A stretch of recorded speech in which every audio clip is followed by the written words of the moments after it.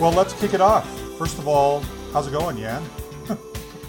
Pretty good. Pretty hectic right now. Yeah. Doing a lot of stuff for family. That's great. Me and my dad are kind of like the demolition duo right now. Now, I didn't even know. Are you that handy? Are you the guy who can go in and like build someone's kitchen? I had no idea. I could probably do it. The only thing I'd struggle with electrical work. I think you'd probably see like a major like spiky hair if I did it. You know? I'm terrible about all that stuff.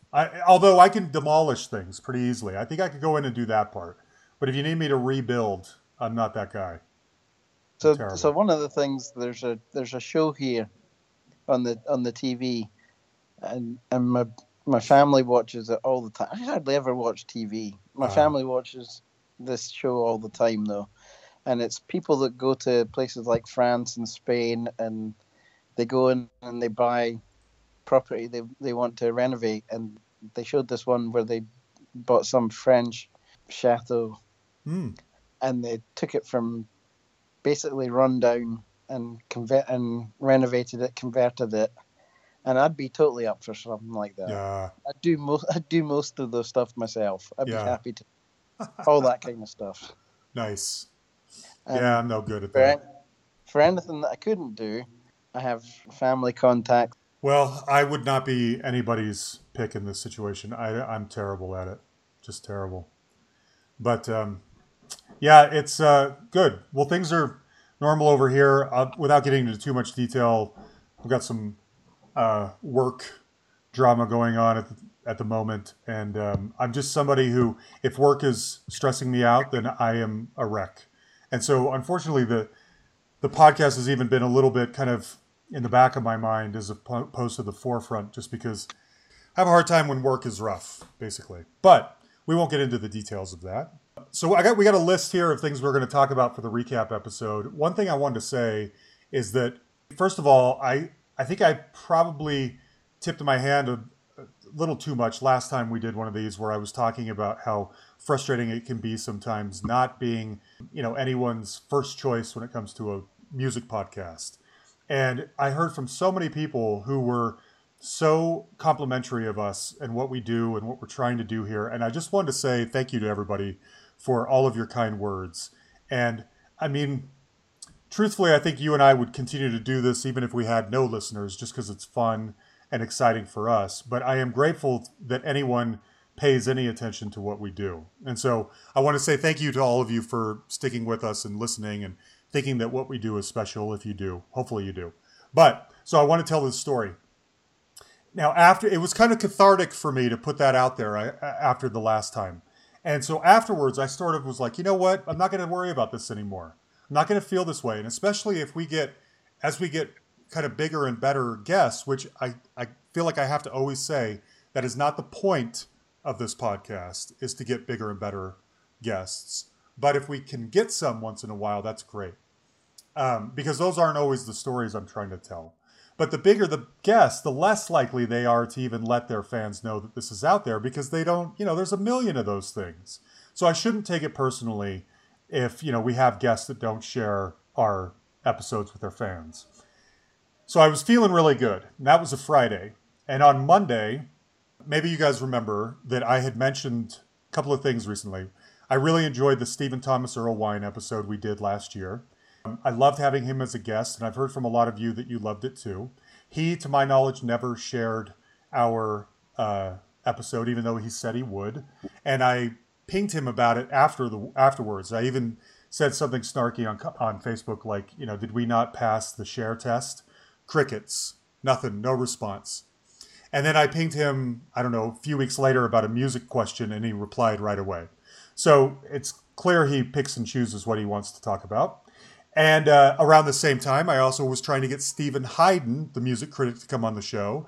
And I think I told you guys, he replied saying, after initially saying on Twitter he would do it, and then not replying to any of my emails to set it up, he finally came back to me a few months ago and said, I've been getting all your emails. I'm really busy. If and when I can do this, I will let you know, which to me felt like, thanks, but no thanks. The Monday after we put out that episode, me kind of finally sort of purging myself of how I feel about these things, Stephen Thomas Erlewine goes on Stephen Hayden's podcast to talk about Ween. And of course, Stephen Thomas Erlewine is super excited to share that episode. Hey guys, I got to go on this great episode, or on this great podcast with my good friend Stephen Hayden to talk about a band I really love. Did we get that kind of treatment? No. But Stephen Hayden got that kind of treatment. So anyway, I was reminded just a few days later of that same kind of cool kids table at lunch and our spot on that hierarchy. But whatever. I'm over it. I'm tired of worrying about it. Now, I want to talk about the guest recap episodes that we brought up a couple of times on here. I'm conflicted about it. We had one guy, Andy Shaw, commit to doing one with us in a couple of months. We had a few other people write in asking about specifics. What are the details? What's it going to be? What all do we get for the money? That kind of thing. And but no commitment. So I don't know. Maybe you guys don't care after all. I hear from a lot of people that say, I would love to be on your show, but then understandably, I guess, if you put a price tag on that, they're less enthusiastic about it. And I probably misread the situation. But then again, at the same time, I would hate to just have it open to everybody. And if we get such a huge response that it makes sense to eventually charge, and to charge those people and not the first people, I don't know. I'm still really conflicted about this. What's your feeling, Jan? I know we've discussed it before in other podcasts. Do charge for stuff. I'm still hesitant to want to charge people. But I know you have to spend the time recording this. You have stuff that you pay for to record this. Mm-hmm. I have tools that I bought to be able to produce it. I suppose if we can come up with something that's a price that's people feel comfortable with and isn't too bad, then yeah, that's fine. Yeah, maybe that's it. I don't know. I'm struggling with what to do here on this. I can't decide. So anyway, you may get some kind of an update from us at some point with new rules, or maybe we stick to our guns and people just, the more they hear these recap episodes, they want to be a part of them. I'm not exactly sure. We'll figure it out. I wanted to tell you, I met a couple of our previous guests recently. One of them was the great Steve Kilby from the church. So let me tell you what happened here. This is kind of funny. So you guys may remember when he and I did that interview, he had mentioned that he and Amanda Kramer, who was the woman that was in the Information Society and sang, Pure Energy, if you remember her. She's also been, she plays keyboards with the Psychedelic Furs. She's been in Susie and the Banshees. She's been in World Party. She's been in a ton of bands. They were doing this tour of odd places like people's backyards along the West Coast, and he was telling us about that in the interview. Yeah, it was crazy. And they would post these pictures of them like set up in somebody's backyard with like folding chairs and stuff. It was nuts. Well, my wife found that they were coming to Denver, and they came and they played this little bar, this little brewery. But it's a brand new brewery and like an up and coming kind of modern development. So it's not like some dark, well-worn bar. It was some kind of very fashionable hipster kind of place. And they just set up shop in the corner of this bar. And I was emailing with him and I said, hey, I saw you're going to come. So I'll let you guys in on a little secret. I never feel comfortable asking people for free tickets. I know that Pat Francis does that a lot, and he's always encouraging me to do it, and it doesn't feel right to me. But what does happen sometimes is if I see someone who has been on the show is coming through town, I'll email them and say, hey, I don't know if you remember me, but you're coming through town. I'm going to try and be there. Can I pop my head in and say hello? And usually when I do that, they offer to give me a free ticket, which makes me feel good because then I don't have to ask for it. Well, he didn't do that, which seems in keeping with his personality, So he didn't offer, which is fine. And they had this tiered ticket situation where you could come see the show for $25, but for $100 you could get a VIP ticket, which meant that you could hang out with him for a little while before the show. And I thought, well, I would kick myself if I didn't splurge on this, considering what a great guest he was, and that it was so fresh. And I don't know, he's such a grump. I don't know if I made any impression on him, but he did it on me, and so I wanted to be able to go. So I bought a $100 VIP ticket. And he asked me to bring a bunch of friends, bring people to the show, please. So I invited a ton of friends. I ended up bringing 4 or 5, but I was the only one doing the VIP, so I got there early. It turns out I was the only person to buy a VIP ticket. So I had him and Amanda. Oh. Yeah. So I had him and Amanda all to myself for like an hour before the show. I'm expecting I'm going to be one of like several people, and it's going to be a quick handshake and an autograph and a picture and on your way, which is close to what the next one I'm going to tell you about was. But no, I was just me and those two sitting in the office of the guy whose bar it is, shooting the breeze. And you could tell that Steve was, I thought this was obvious, I'm not sure, but when we were doing our interview, Steve was smoking joints the entire time. And yes. He's in Colorado. What a place for it. Exactly. So when I go back there, it's very clear to me that he's sort of using Amanda as a shield. Like, I don't want to get too close. I don't want to have to be on the hook to talk to anyone too much. So why don't you do a lot of the talking and I'll kind of swoop in and out. So Amanda and I did we chit-chatted a lot. He kind of swooped in and out. Well, he started getting a real bug up his butt about what pot she bought and brought back to the venue for them to smoke before the show. And he's going through this brown paper bag, and he's look. Did you get the stuff? Did you get the kind that we liked last time? And she's like, well, they didn't have that, but they had this. And I'm not. You and I aren't experts in this area, right? So I couldn't tell you what anything is called. Close. Right. I couldn't tell you what's good or what's bad or what anything was even called. But he was so distraught that she had bought, I guess, the wrong kind of pot. And so, but he got over it. So he rolls a joint, and it's a big one. Right. And he goes, I've got a funny one here. You know what we should do?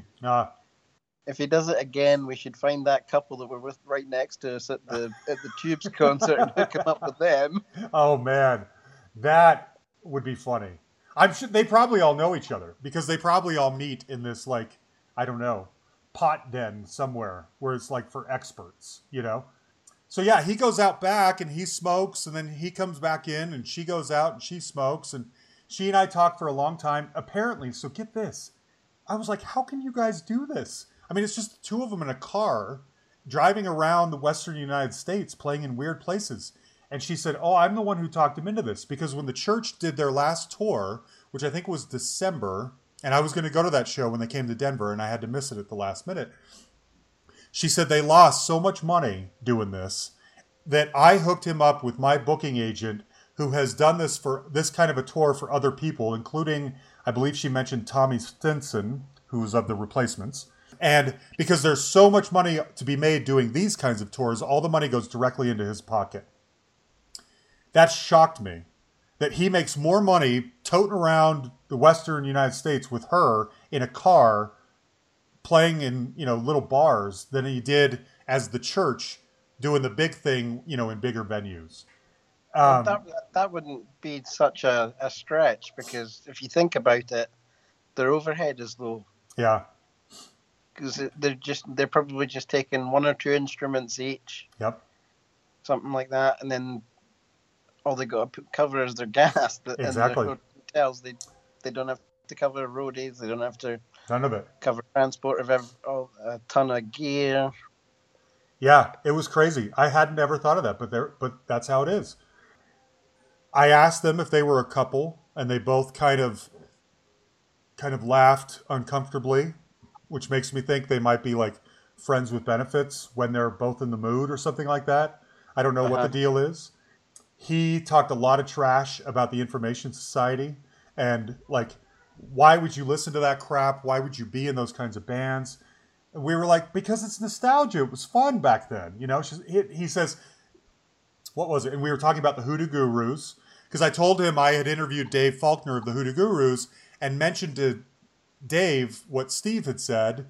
And so I got kind of in the middle of this little fight between the two of them. Not really, but I was kind of passing bad messages. Oh, Dave Faulkner doesn't like you. Yeah, well, I don't like Dave Faulkner either, you know? So, and I got in the middle of this thing. I didn't mean to, but I did. Well, so he's like, why would you listen to that? He says, I'm Shakespeare, and you're listening to cartoons. And and he said, and then Information Society, that stuff was garbage. That's like you could be watching a great foreign film, and instead you're watching some romantic comedy. And he was really on his high horse about this. And I was like, well, sometimes you're in the mood for a romantic comedy, you know? Sometimes you're in the mood for cartoons. Anyway, he could not get past that. So anyway, we shot the breeze for a while. He's a grumpy, funny guy. I felt like if you go toe-to-toe with him, he kind of relaxes, and I felt like I did. He was nice. We got a picture taken. He's kind of scowling in the picture, if you saw it on Facebook, which is... Look, Happy Larry. Yeah, exactly. Yeah, so that's his kind of personality. That's fine. The show was great. It was just him on an acoustic guitar and her on a keyboard. I didn't even know a lot of the songs that they played. They played some pretty deep, obscure tracks. And afterwards, I thought this was really interesting. At the merch table, he sold mostly prints of his artwork. In fact, one of my buddies bought one of them. And so, and if you think about it again, going back to this money-making thing, I don't know how much he would make selling, you know, a CD, but since no one buys CDs anymore, he's selling like prints for $75 of a chalk drawing he did or a painting or whatever, and he's probably making bank. So anyway, good for him. That was kind of an interesting experience meeting the Steve Kilbey. He was a trip. And then a couple of weeks ago, I had a similar thing. Book of Love came through town. And you remember Susan Ottaviano, we had her on, a year and a half ago or something like that. Such a neat lady. And same thing. I saw they were coming. I emailed her. Hey, I don't know if you remember me, but I'm planning on seeing your show, and I'd love to just pop in and say hello. And she put me on the guest list, thankfully, a VIP list. There was a meet and greet. One of our listeners, Ben Frazier, who actually I got to know him he found us through that episode because he's a big Book of Love fan, and we've stayed in contact ever since. And so I thought, well, it only makes sense. And at the time that episode came out, he lived in Houston, but he has since moved to Colorado Springs. So I thought, well, it only makes sense to bring Ben along to this show as my plus one. So he did. And we went and met them just briefly. It was a real quick in and out. Okay, get your picture, sign a thing, move along. That's what we did. But Susan and Ted Ottaviano, no relation, were both very nice. Susan, bless her heart, said that our interview was the best one she'd ever done, which was really nice of her to say. So anyway, that's a quick Book of Love story. We saw their concert. It was fun. It was cute. It's just the two of them. It's kind of innocent like their music. But anyway, really nice people. And thank you, Ben, if you're listening, for coming with me on that. I thought it was fun. So those are some stories. I thought we could get into some recaps. We left off last time with Mike Lindup. He was the next episode coming up. And yeah, tell everybody what you were telling me about Mike Lindup. Oh, have to say, I'm totally blown away with the pickup of Mike Lindup. I think that if that hasn't already passed up Robin Clark as our most listened to episode ever, it will soon. Yeah. The pickup on that has been phenomenal, and big props to Level 42 for getting behind it. They got behind it, and it's on the front page of their website. I know. I couldn't believe it. I saw that. So Mike initially shared it, and it did really well. And about a week later, Level 42 shared it on social media and stuff. And I noticed it doing really well. And then I would notice that it never went away. It was still getting downloaded like hundreds of times a day. And it came out months ago. And I just thought, what? How is this happening? Why is this happening? And so I went on their website. Sure enough, it's right there on the front of their website. And it still does. It's getting downloaded numerous times a day. It's great. It's interesting because so you guys remember when we did our end of the year recap, I had mentioned on there that I made the mistake once of telling somebody how much I loved them at the beginning of an episode of our interview. Before we settled into the interview, I was so kind of not starstruck, but I was so happy to hear them on Skype that I was like, wow, I love you so much. And I worried that it kind of made me come off a little bit unprofessional. I planted a seed in their brain that I'm like a fanboy, not an actual journalist, which I'm trying to be here. Well, it was Mike that I was talking about. And I noticed throughout our interview that, and it stems from me being overly complimentary and loving at first, which didn't get into, we cut that part out, that he just, I don't think is much for taking compliments. Not a lot of, well, thanks so much for saying that. I really appreciate it. He's not really that type of guy, although he was very, very nice. I'm not saying he wasn't nice. But because I had been so effusive without, much of thanks or reciprocation in return, I got really nervous that I was just coming off like this vulnerable idiot during the whole interview. And when I go back and listen to that one, that's all I hear, is this guy who's so overcome with love for the person he's talking to, he's kind of just naked and vulnerable. And so I should say that's the only episode that we've ever put out, I think, where I had you delete the part at the end where I normally tell the guest how much they mean to me. I really went for it on that one because he means a ton to me, but I had you cut it out because I just felt too naked doing it. And I'm kind of glad I did. I mean, especially now if it's our biggest episode and, people all over the world are hearing that thing. I don't want them hearing me being some naked, vulnerable fanboy. I'd feel really dumb. So anyway, a little bit of trivia on that one. Well, I can't remember. You weren't with us when we saw them in concert in Cambridge, were you? No. I think you'd already gone on your mission. Yep. Yeah, that was such a great show. Was it okay? 1991, I think, or early. Yeah, it was fall of '91. The I was already Hewsons. going. Yeah. Yeah, the Hewsons and me and my brother and sister and a couple other people. We all went and saw Level 42 at the Corn Exchange there in Cambridge. It was such a great show. I'll never forget it. Okay, so that's the Mike Lindup story. I do love him, and I'm glad that one took hold. Their fans seem to appreciate it. Ray Parker Jr. I don't really have there's not a ton of like behind the scenes drama to fill in on any of these. Ray Parker Jr. was great. For anyone that doesn't know, it's funny because he had been near the top of my wish list, and our old guest Randy Hall is friends with him, and I pestered Randy for a while, like, hey, could you please introduce me to Ray? And he's like, well, Ray kind of stays private. He probably won't do it. He doesn't do those kinds of things. I couldn't get Randy to introduce me to Ray. But then when Fran Strine came on to talk about Hired Gun and Ray was in the movie, Fran said, oh yeah, I can make that happen for you. But then Fran disappeared, and I didn't think he would actually do it because that happens all the time. People say they'll hook me up and they don't. Well, a couple months later, he comes back out of the blue and says, Ray's ready to go. Let's do this. And so we did. And I thought I was really special, and then I found that he was doing like a ton of press at the time. He was on my friend Steve Cooper, Cooper Talk podcast, and a bunch of others. And now Ray has since launched his own podcast. I haven't listened to all of it. I think there's only 4 or 5 episodes out there. The first one was with Rudy Sarzo, who was in Hired Gun and used to be in Quiet Riot and Whitesnake. It's a really interesting conversation. Anyway, I like that one. I wish that I had gone a little deeper on his pre-Ghostbuster career. That's what I wanted him to know that I cared about all of his career, not just the Ghostbuster stuff. But that's what we ended up spending a lot of our time talking about. For a lot of people, that's probably how, our age, they probably came to know about him was through that. Yeah. See, I didn't. I came to him a couple years earlier. I remember seeing him on Solid Gold singing I'm in Love with the Other Woman. And I loved him then. And so I wanted to kind of communicate that to him because I'm sure he's always told he's the Ghostbusters guy, or at least most of the time.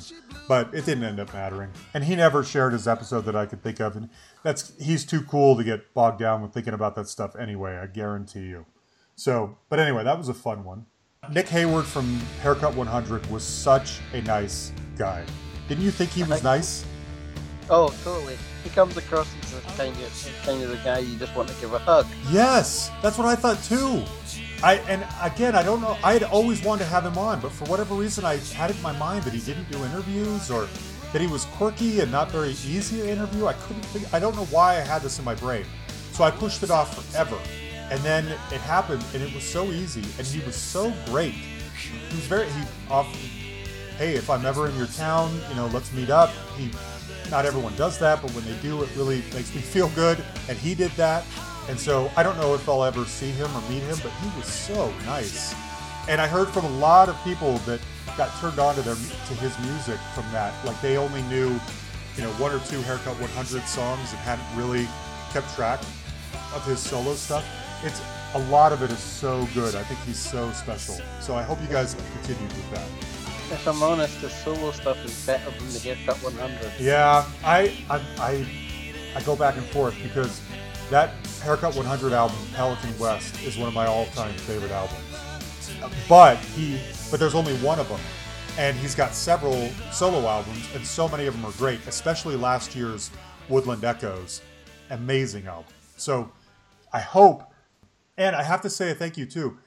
I made it a point on that episode, for whatever reason, to encourage everybody that if they like the guests that we have on and they like our interviews, to go to the guests directly and tell them that. Say, hey, I heard you on The Hustle and you did so great, and I went and bought this song or whatever on iTunes because of it. And a lot of you did. And I do want to say that that's a blanket statement for everybody we ever have on the show. Believe me, guys, it helps. If you got turned on to something from one of our episodes, please let the person know. I heard this song that Jan played on The Hustle and I loved it, so I bought it. Please let these people know. And a lot of you did for Nick Hayward, so I wanted to say thank you about that. Okay, then we go to Mark Torian. Before you go to Mark, I just want to agree with that. I mean, so many of these people that we have on, they really could use the, just a good pickup in terms of their music. Yeah. Some of them haven't released stuff in forever. I know. And think about it. I mean, think about it if you're Nick Hayward.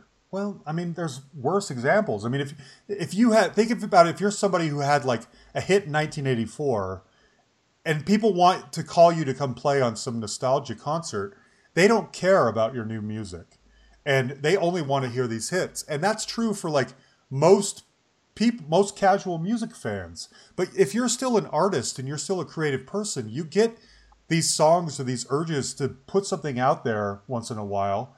And you may be sitting back thinking, well, who would even care? All anyone ever wants to hear is Obsession or, I Can't Wait at the Rewind tour. They don't care about my new music. But if just a handful of people would let them know that what they do matters and that the new stuff matters, it's got to just make them feel better. And that's what we're trying to do here, validate the whole thing. So and introduce people to good music. Absolutely.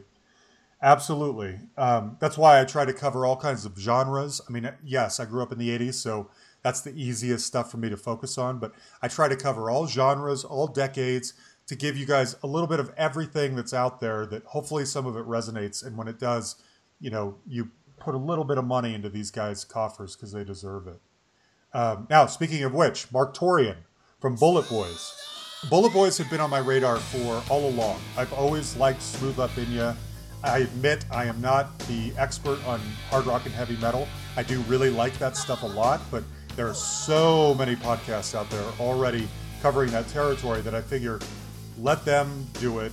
I get a little shy because I think, well, what if I have someone like Mark Torian on my show and fans of Decibel Geek or whatever hear this and are like, John's such an idiot. He didn't even ask him about being in Rat or being in King Cobra or whatever, which I didn't, and I'll talk about that in a second. John sucks. That's my fear. So I always think, well, I'll just stick to what I know and let those guys handle the hard rock and heavy metal stuff. But then, so I thought I would do that, but then I never saw Mark popping up on any other podcast, not the ones I follow anyway, not often. And so I thought, well, why not me?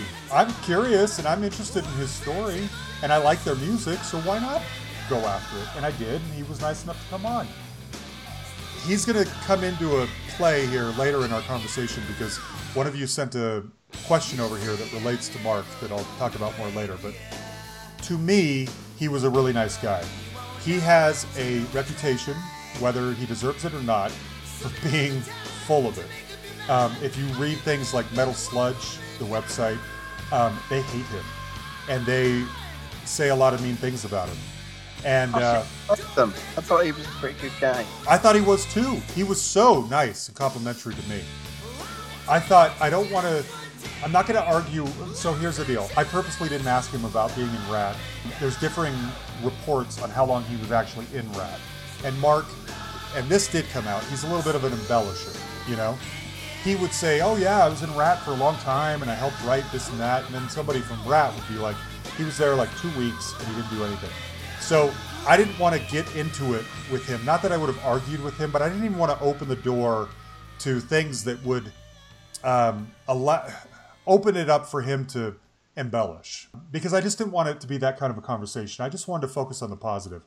Plus, I thought he would be appreciative that I took a lot of interest in the Motown side of his career, which is more interesting to me anyway.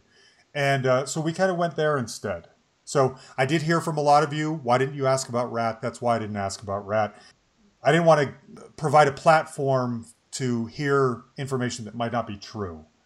But having said that, I thought Mark was really super nice to us. So I would say he was very gracious. Yes, he was. And so one thing about that, we were supposed to talk the night before we ended up doing that interview.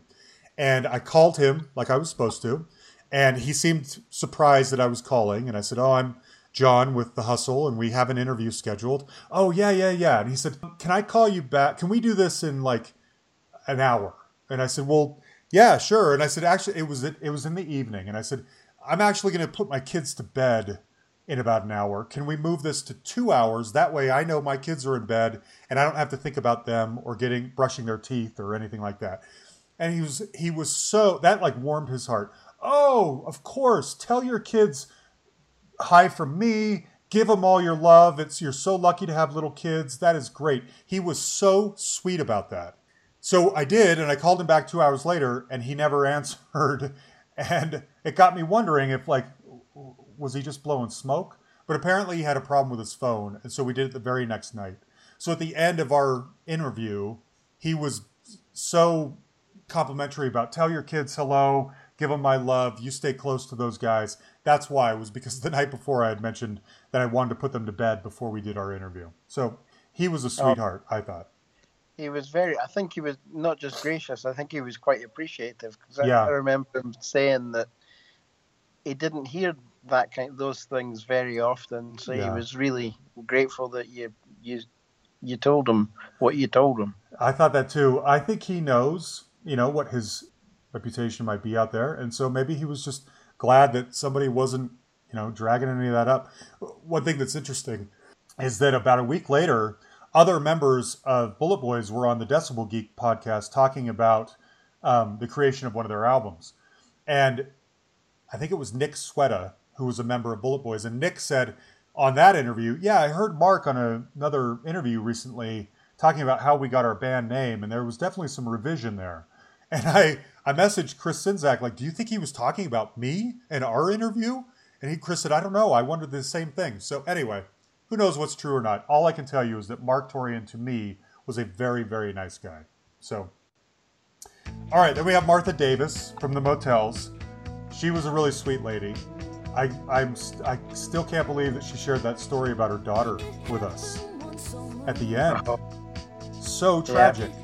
Heartbreaking. And I think this, she illustrates, I think, a lot of why I'm so kind of into this idea of like, building a life for yourself and paying your bills through creativity as opposed to like a regular corporate desk job, because it seems really difficult to me.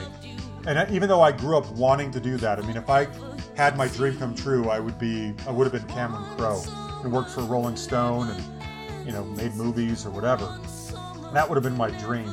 But it didn't feel real. It felt like a lot of slogging away first, if you were to even make it. And I felt like when I was talking to her, she was an example, as successful as she's been, and as great a lady as she was, and how great her perspective was, it seemed like life had been hard. And I think she said as much. She had devoted her life to music and being creative, and the price you pay for that is being in your early 60s, living on an alpaca farm in Oregon with roommates, not even on your own, with roommates, and you've got a daughter who died of a drug overdose, maybe you hold some guilt that, if you had been there more or something that wouldn't have happened, I don't know. But I thought Martha is such a great lady, and unfortunately an example of how difficult this life can be when you follow it at all costs. You know what I mean? Oh, yeah. Absolutely. Yeah. By the way, I heard from a lot of you that said I flirted with her. I think that's really weird because I first of all, I do not flirt with anybody. I will admit there have been a couple of people, and I think this is just natural, like with Martha or with Fiona, where there's sort of a natural chemistry, and that probably just comes from the base level of me being a man and them being a woman, and how heterosexuals feel when they talk to each other. I don't know. But no, I wouldn't even know how to flirt with a rock star if I could. So I get lucky sometimes that sometimes me and whoever I'm talking to have a really good chemistry, and that was one of those times. Blair Foster, the director of the Jan Wenner documentary, I'm nervous about that one because I think, yes, we did promote the movie, and the fact that the movie is now out there on streaming services and iTunes and expanded and all that kind of stuff. But I really wanted to have a deep conversation with somebody, a debate about Jan and Rolling Stone magazine. And I hope I didn't blindside her with how opinionated I am about him and that world. Maybe she didn't think that's what she was signing up for. I don't know. But she was very gracious. I like that documentary. I don't love it. In fact, if I have one bit of criticism about, and I don't know if it's even her work, but some of the documentaries she's worked on, like the George Harrison one, the James Brown, the Frank Sinatra, and this one, is that it's a little too respectful or honorary of its subject. It doesn't quite go into like the dark side. Look, we know some of these people, they're rock stars. They have dark sides, like them or not, you know? The documentaries she's worked on don't ever seem to go there deep enough with that dark side for me to show like a complete picture.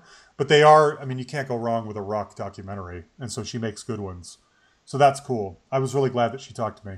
And I really liked that one. Did you? She was really interesting. Yeah. Good. I hope that I made it interesting. She was very interesting, and I mean, to hear some of the stuff she's worked on was really cool. Have you seen that Eagles documentary, by the way? I haven't. Oh, I need to. I know you're not an Eagles fan, but I like some of their stuff. Yeah. And I actually got to stop in funny story. Yeah. I stopped in Winslow, Arizona one time on a road trip and stopped at the Standing on the Corner. That is so great. I wish I had one of those pictures. Yeah, I had one of those pictures and I lost that phone when I moved back. Yeah, no. And I hadn't backed it up. Was this pre-social media, so you didn't post it somewhere? Oh no, this was before I was moving back here on my road trip, on one of my road trips. Maybe, is it on Facebook somewhere? Would it be on your profile? Oh, bummer. No, that's too bad. And I didn't back up the phone for probably 5 months. Oh boy. And so I lost the phone when I was catching the flight to come to Scotland. Oh yeah. 5 months of photos gone. Yikes. And standing on the corner. That sucks. You don't want to lose that one. Yeah, well, if you ever get a chance to see that Eagles documentary, it's on Netflix. I don't know if you even have Netflix, but you got to see it. I don't like the band at all, but I love that movie. It is so fascinating. All right, let's see. Neville Staple from the Specials. Nothing too, revolutionary about that one. I wouldn't say, my goal in these is to always get the person to get as introspective as possible. And maybe he just wasn't that introspective a guy. I didn't think it was boring or anything like that. I thought he was really nice, but it wasn't like, hard-hitting or soul-searching or anything like that. It was a trip looking at his face while interviewing him over Skype because, the Specials were a huge transformative band for me. And he was the coolest looking guy in that band back in 1979, 1980. And so to see his face looking back at me was crazy. That particular week, I think I tried to get it out fairly early. In fact, yeah, I did. I got it out before the evening, before our normal time, because there was a game that night. So I was talking to folks the night before. I says, I've got a really cool guest on tomorrow. You'll recognise who they are. Oh, who is it? I'd been talking about the game shortly before that, and we were talking about, so there's this particular referee that referees the division we're in and the division above, and he's bald and he's really poor. Oh, okay. Not poor as in money poor as in quality poor. One of these sports referees that can make the fans of both teams pissed off at the same time. And so we've been talking about this guy, and we're like, we're getting nothing out of this game. And then I start talking about the show for the next night. And I say, you'll recognise this. And I played part of Ghost Town. Oh, I recognise that. Who's that? Says, that's the person we've got on the show tomorrow night. Oh, I thought it was the referee for the Dunfermline game. What?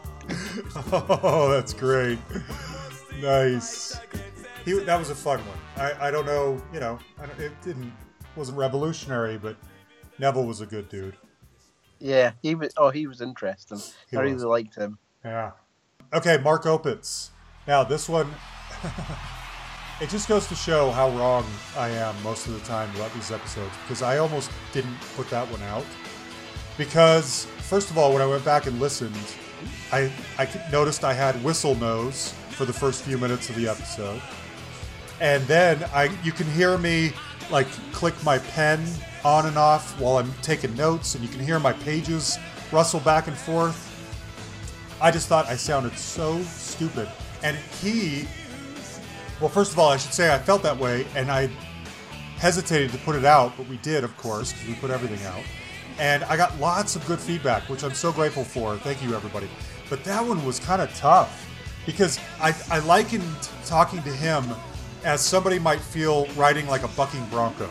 Just, they're trying to control the situation, but in reality, they're just holding on for dear life while this thing is going crazy. And it wasn't that he was crazy, but it was so difficult to have like a thoughtful, relaxed conversation with him.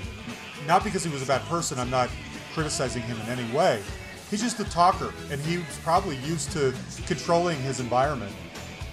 And so he controlled this one. And I don't always like to get into the origin stories of our guests, you know? So when did you learn about music, and when did you pick up the guitar, and why'd you name your band, whatever. I don't always go there because I figure that's like the easiest stuff that you could probably Google.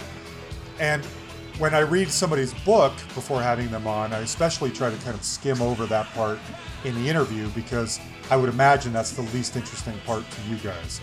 So my thought was, well, I'll skim over his whole first part of the book with just focusing on these 3 pillars. And I'll come in with that kind of a thesis, and he'll respect that, and we can talk about the big transformative moments in his career, and then we can go deep on Jimmy Barnes and NXS and the Ocean Blue. But it did not go well, and out of the gate, he went off on tangents about, you know, the VABC and the channel being, you know, like the BBC and funded by the government, and the different studios he worked in and people he worked for, and I thought, oh my gosh, no one outside of Australia is going to think this is interesting, and I'm losing it. I'm losing him. But thankfully, once we got past all of that, I thought we had a really good conversation, especially about NXS.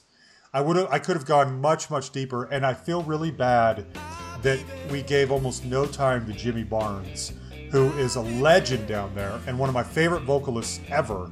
He's incredible. But he and his band Cold Chisel got kind of, you know, skimmed over really quickly. And I felt bad about that. Get them on.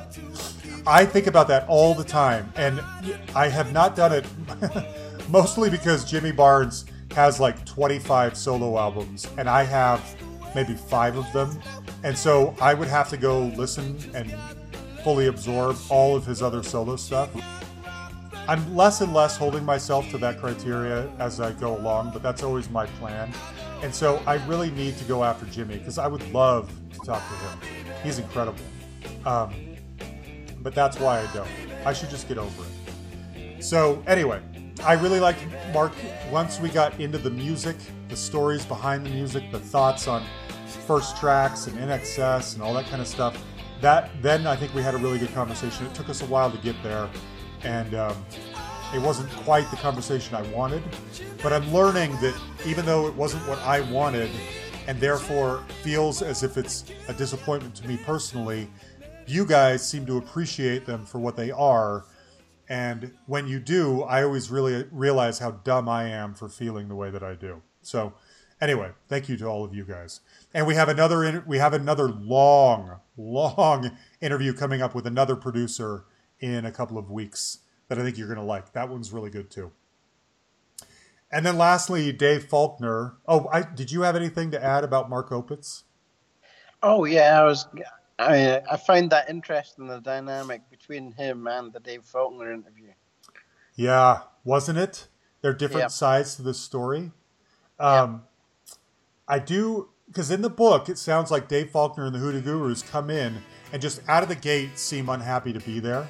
Like they don't want to be there, and they record all their parts separately, and they're not really open to Mark's suggestions. And when talking to Dave, you can kind of understand why, even though I don't agree with David at all. that they don't like the album Blow Your Cool that Mark worked on. And yet, I mean, I think most Hoodoo Guru fans would say that's their favorite album of theirs, or at least one of the best. It's not an embarrassment at all. And so, one thing I learned in talking with David is that I think David and I like different aspects of the Hoodoo Guru's career. I found when I was listening to, I've always been a fan of theirs, but Steve Kilbey is right to some degree. They have some cartoonish songs, and those are the ones that are the least interesting to me. But I think those are the ones that mean maybe the most to Dave, which is kind of interesting to me too. I didn't come right out and say this, although I alluded to it a little bit with my Paul Westerberg reference. My thinking is, if you have it within you to write a song as excellent as Bittersweet or Come Anytime or What's My Scene, why wouldn't you do that every single time? Why would you waste your time on songs like Wipeout and Hayride to Hell and the other kind of jokey, goofy stuff that they put out, and the kind of harder material that they got into in the 90s? I just think, why would you waste your time with that? You have it within you to change the world. Just do that every time. And Dave, I think, is like, no, I like what I like, and I do what I do, and I'm going to keep doing it. So I can understand where he's coming from. They've got that creative bug in them, and yeah, they'll create what they feel inspired to do. And then some people will go, if you like it, you like it. Yeah. Great. If you don't like it, don't care. Yeah, that's what I figured out with Dave. Yeah, exactly. And like I said, my whole thing is, because in the States, they're like a cult band, and they haven't been heard from since the early 90s, you know? So if you're a fan, you just sit back like we do for all of our guests. How are these people paying their bills? How are they making a living? And I was so relieved to know that even though they don't make a dent in the States anymore, at least they are being treated the way that they deserve back home in Australia, and they can make plenty of money playing, you know, a handful of big shows every year. And because they absolutely deserve that. And that's mainly what I wanted to know or get from that interview. So I'm glad that I did. I love What's My Scene. Oh, isn't it good? Yeah, I loved that song when it came out. Me too. And Good Times. I love the song Good Times, and he hates it. It's crazy to me. We care about different aspects of his career, but whatever, that's fine. So anyway, I think that's the recap. Oh, we should talk about, real quick, I don't know if you even listened to it, Jan, but I got to go to Texas a couple of weeks ago for work, and I drove down to the middle of absolutely freaking nowhere, this little town called Brownwood, Texas, to meet up with Paul Underwood, who's one of our listeners. And I've gotten to know Paul a little bit. He's one of our very vocal listeners, and we've become buddies. And he does a radio show down there called Glory Days Radio. And since I was going to come to town, he invited me to come on the show and pick a topic. And so I decided I wanted to talk about, I wanted to pick songs that have moments in them that if you isolated them, they are like the magical, you know, goosebump inducing moments in these songs. So we did. And Paul, if you're listening, I am so humbled and grateful for what you did in our show, because if anyone who goes back and listens to that episode, so much work on Paul's behalf to go in and like find snippets of old interviews we've done. I didn't send those to him. He went and found those on his own, and to edit them together and weave the songs in and out of our conversations. And it was cool having my wife and kids on there for posterity, if nothing else. So I love that. And I hope you guys did too. There's nothing better than, you know, debating music with people. So I'm curious what songs you guys would isolate in those moments too. But that was a lot of fun. So thank you, Paul. Well, I've got one. Yeah, what is it? Belfast Child, Simple Minds. Yes, good one. There's elements of that where it's just like, oh, yes, tingly. Yes, that's it. Those are those moments, that tingle moment. Yes, good one. Especially when he talks about, I mean, you know what that song's rooted in, right? I did. I'm blanking right now on what it is. I'm If I remember correctly, it's rooted in the times of the Troubles in Belfast. Right. Yeah, it's a great song, and you know how I feel about that band, and so yeah, that's a good one. A lot of goosebumps on that one. He can sing. Yes, he can, and they just announced they're coming in concert to Denver later this year. So, and I don't think Mel Gaynor is their drummer on this tour, but I've only ever been able to see Simple Minds once because they never come to the States. I saw them in the early 90s in Salt Lake City, and Bush was their opener. Remember Bush? Vaguely, yeah. Yeah, the like grungy rock band. They had just come out, and half the crowd left because it was a college town. Half the crowd left after Bush was over, and I stayed, you know, I was there to see Simple Minds. Front and center, Jim reaches down, slaps my hand, seems into my girlfriend who's there with me at the time. It was pretty magical. Yeah, it was good. Anyway, so I'll finally be able to see them again. Okay, so let's go to the Q&A section of this. I hope these things are interesting for you guys. It was kind of last minute, but I threw out an invitation to submit some questions. Let's see, Mike Wagner asks, do I ever think when I'm interviewing, I don't believe this guy, but I don't want to insert my point of view into this conversation? The one that comes to mind is Mark Torian, like I mentioned from Bullet Boys. I could tell while we were talking that he was kind of giving me the storyteller's version of things, whether it be the name of the band or how busy they are or success or whatever. But I don't care. I don't want to fault him for it. So I thought he was great. A couple others that I thought. So here's the deal. It's that I can tell people aren't being 100% straight with me. But that's okay. I mean, who am I? You know, if I'm asking them how they make a living and they're not giving me all the details, that's fine. It's their personal business. I still ask. But so some people, like, for instance, early on, I think it was episode 12, 13, something like that, we had this guy on named Slim Man, who in the late 70s, early 80s, he was in a band called Boot Camp, and they had 2 videos played the first 24 hours of MTV, and then probably never again. And now he's like, and they're a great rock band of its era. And now he's a smooth jazz artist. And I was trying to get him to kind of talk more about how you go from being like a rock guy to a smooth jazz artist. And somewhere in the middle, he recorded an album for Motown that got put on the shelf. And he's just kind of a slippery character. Doesn't seem to like let anyone in, you know, not forthcoming with who he really is or his details or anything like that. So I could tell that he wasn't being 100% straight with me. But, you know, it's not like he was being a jerk or feeding me lies or anything. He just kind of wasn't going there like I wanted him to. And then another one, I think Bertie Higgins. Like, for instance, every single song I think that Bertie Higgins has ever put out has some like pirate or nautical theme to it.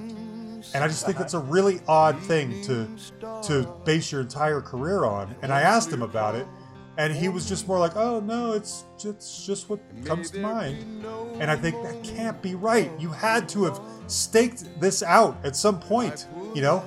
40 years ago, decided I'm going to only write songs about pirates. That's such an odd thing, you know, but that's what he did. So, anyway, you could just tell. I liked him. I thought he was interesting. Oh, he was great. No, he was, again, I'm not saying anyone was lying or embellishing, other than Mark, maybe a little bit. But it's just you could tell that they're not answering the question directly. You know what I mean? That's all. So that's the answer to that one, Mike. Let's see here. That's also why I thought we should do these recap episodes, because then you can hear what Jan and I think. We're not trash talking. There's nobody to trash talk. Everyone's been great. Even Verdine White was nice enough to talk to us. So it's not like I'm slinging crap at anybody. It's just, I thought I would fill you guys in on what happens behind the scenes. Let's see. Thoughts? Okay, this is from Brian Morris. He sent us a couple. Thoughts on the new Fleetwood Mac with Neil Finn and Mike Campbell, as well as thoughts on Neil Young reforming Crazy Horse and Dave Matthews Band getting back together. I'm curious what you think about this stuff too, Jan. I'll tell you right now. Yeah, you want me to go first? Yeah, why don't you go first? You go first on Okay. this one. All right. Well, never really as big a Crowded House fan as you were back in the day. Yeah. So for me, Finn, he's good, and voice-wise, he'll be a great fit for Fleetwood Mac. But to me, I prefer the one of the earlier lineups. Mm-hmm. Mm-hmm. So you don't think it's weird that Neil Finn's in Fleetwood Mac now? No. I mean, it definitely from a voice, like I said, from a voice perspective, he'd be a good fit. He'd probably do fairly well on some of their stuff. Kind of similar vein to Axl with AC/DC. True. Where some people go, "Oh, that's never going to work," but then you hear it live and "Oh, that's pretty good." Yeah. Neil Young, never really been a big Neil Young fan either. So like Crosby, Stills, and Nash, I prefer them without Neil Young. Me too. Yeah. Dave Matthews, good one. I like some of their stuff. Yeah. Have you ever seen them live? No, I'd like to. Yeah. I've only seen him once. I saw him once acoustically by himself, but I saw them live once. In fact, they have an album called Live at Red Rocks, and that was the show I was at. So I was a big Dave Matthews guy early on, their first 3 or 4 albums, and then I kind of lost interest, and I've never really regained interest. In fact, I don't think I've pulled out a Dave Matthews Band CD in 20 years. It's been forever. Really? Yeah. Now, having said all that, how many do you have? What's that? How many do you have? I think I only have 2 probably at this point. I think I got Under the Table and Dreaming and Crush. Was that the second? I think was that the next one? I had the first Remember 2 Things, and that day when I saw them at concert in Red Rocks, I bought every CD they had at the merch table because I was so into them. And I remember to this day they did not play What Would You Say at that concert, even though that was the big hit. And for a while there, I loved it. And then it all kind of kept sounding the same.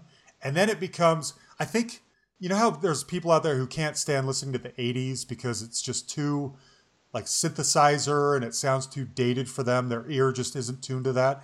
I feel that way about some of the music from the 90s. And they're one of them. It's so 90s to me. Now, I realize as I'm saying that I should use against myself the same argument I use against those people who hate the 80s. And I do, but it doesn't move me anymore. And they're one of those bands that just don't move me. Having said that, they have been gone for a long time, it feels like. And I think there's been enough absence there where I'm mildly curious what they're going to do now. So I would probably give it a listen. Yeah, their last album before Come Tomorrow was 2012, so... Yeah, it's been a while. So I'm curious. Maybe it's time for a Dave Matthews resurgence. I'm with you. I've never been that big into Neil Young. I've got probably half a dozen Neil Young CDs, and they're all from like the late 70s. That Tonight's the Night, Rust Never Sleeps, that era, Harvest. His voice drives me nuts. He also seems to release an album for every thought he ever has, and I don't care enough about it to keep up. So yeah, he doesn't do much for me. Now, Neil Finn and Fleetwood Mac, this blew me away, and tons of people, because they know what a Neil Finn fan I am, came to me wanting to know what I thought. It doesn't make sense. And the reason I say that is because Neil has seemed to be such an independent artist. He does whatever he wants, follows any muse he ever has. To be under the thumb or under the corporate management of an institution as huge as Fleetwood Mac just seems like an odd place for him to be. Now, it makes perfect sense for Mike Campbell. He is the exact guy to go get that job, I think. After being in the Heartbreakers, he's the perfect pick for something like Fleetwood Mac. Neil just doesn't make sense to me. But having said that, I will definitely go see this tour now, just out of morbid curiosity. And I can't see it going beyond this. I could see it maybe being like this one tour, these guys are going to join. There's going to be a novelty aspect to it. And then afterwards, everyone goes away and goes back to their normal lives. That's what I'm assuming is going to happen. If this lasts longer and Neil actually works on an album of theirs and they keep touring, that would shock me to death. I can't even imagine it. So you're going out of a sort of a Scooby-Doo sort of curiosity, you know? Yes, that's where I'm coming from on this Neil Finn thing. That's about as much as I think is going to happen here. We'll see. Let's see. Other favorite music podcasts. Do you even listen to podcasts? For a long time, I didn't have the time. Have the time to. Right. And now I have the time to, and I'm busy to. I find myself wanting to, and then filling my time with other stuff. Sure. I will say I listen to a ton, and I know it's because I commute to work every day on the bus. And I listen at double or triple speed so I can burn through 2 or 3. My commute is about 45 minutes. I don't like listening to podcasts in the car. I mean, I still listen when I'm at the gym or when I'm doing the dishes, or sometimes I listen to podcasts while I'm watching a sporting event, like the Jazz are in the playoffs right now. So I'll listen to podcasts while I'm watching the game or whatever. But as far as music podcasts go, I listen to a lot of the same ones that, all of our colleagues, Rock and or Roll, the Decibel Geek, Inside Music Cast. I like that one a lot. What were you going to say? I want to listen to Ken's one of Ken's ones. Oh, yeah. Yep, his pop culture ones are fun. I am not the Cheap Trick expert or the Monkees expert that he is. So I listen to those. He does those podcasts. I listen to some of them, but not every single one. Some of the Kiss guys, I follow those. One of my favorites that is less known that I want to make sure I mention is called Permanent Record. And it's hosted by a husband and wife, Brian and Sarah Lennon. And I've gotten to know Brian a little bit. And I mentioned this one because it's almost all new wave. So, they'll pick an album like Tears for Fears, Songs from the Big Chair, and they'll go deep for like 3 weeks on the history of the band, the history of the making of the album, who worked on it, what they did, how they feel about the songs. I want to mention that one specifically because I feel like it's lesser known than some of the other ones that, like Rock Solid or whatever. We all kind of listen to the same ones if we're in this industry or in this community. But Permanent Record is not necessarily in this community. I wish they were. But I think that's a great one. So check out Permanent Record if you like 80s New Wave, because that's what they're all about. They've deep dive Culture Club, Aha, The Fix, David Bowie, Erasure. Hates Yes. So it's a good one. I think it's a good one. And they're really nice people. And this sounds weird, but it's really nice to hear from a woman's perspective sometimes. Sarah holds her own. She's great. I like Brian a lot. He's who I know better, but it's just cool to hear, a woman up there going toe to toe, giving her thoughts. I like it a lot. So check out Permanent Record. I like anything. Music wise, I'll listen to just about anything. Yes. Yeah. You and I are like that way. I think our music tastes are pretty wide and varied. We like almost everything out there. Yep. Yeah. I definitely don't like some of the gangster rap. Yeah, that's kind of where I draw the line too. I do love classic rap from like the 80s and 90s, De La Soul and Tribe Called Quest and Public Enemy and Run DMC, Beastie Boys. I love all that stuff, but I didn't stick with it when it got into gangster rap. That's not for me. And I don't follow new country as much. I love old country, Johnny Cash and Buck Owens and Roger Miller and Waylon Jennings. I love all that stuff. I don't follow new country very much. I'll tell you a funny story about Johnny Cash stuff. Yeah, tell me. I run my own business. I'm a consultant, and occasionally I'll take a gig where I'm traveling all the time. Mm-hmm. So I was working in Dublin for 6-7 months, and I decided to stay in the decided to stay 1 week actually 2 weeks in the Temple Bar area, in a particular pub that had a hostel attached to it. And I paid for a 4-berth room for myself for the week, and decided to have a walk around on a Sunday night. So I was there early was there on the Sunday night early, ready to go for the Monday morning. So I used to usually fly in on the Monday morning, but this particular week I flew on the Sunday the night before, and so I was walking around Temple Bar, and everywhere's got live music. So there's live traditional Irish music, and oh great, I'll hear some good stuff. And I'm walking by this one, and what am I hearing? It says it's got a big signpost outside, live traditional Irish music, and she's singing Johnny Cash, Ring of Fire. No. Yeah. Right. Does she not know that's not traditional Irish music? I guess not. I guess not. Influenced by, maybe, but not exactly. Interesting. Yeah. I've never been to Dublin. I've always wanted to go. Oh, love Dublin. Yeah, I bet. Okay, let's see. From Andy Solom, what is the first stuff you heard as a little kid that made you think music was pretty cool? My very first favorite song that I can remember was Celebrate by Kool and the Gang. I think that was 1980. I probably would have been 7. That was the first time that I remember liking a song, hearing it on the radio, figuring out that if the radio's on, you might hear it again eventually, that there's this thing that's just constantly pouring music out there, and some of the songs are good, and they're played every so often. And so yeah, Celebrate from Kool and the Gang was my first major favorite song. I think I was 7. And this is going to sound really odd, but one of the things that really shaped my love for music is my dad is a retired airline flight attendant. And so I grew up going anywhere I ever wanted on the airplane with him.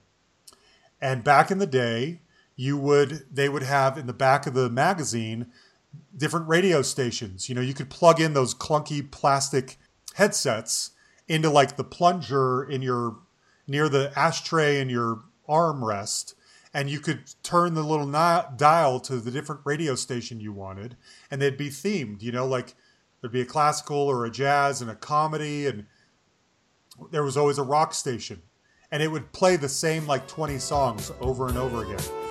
And as a kid, growing up on airplanes, kind of like I did, that was my favorite thing, was what's going to be on the airplane this month, and getting the back of the magazine first and foremost.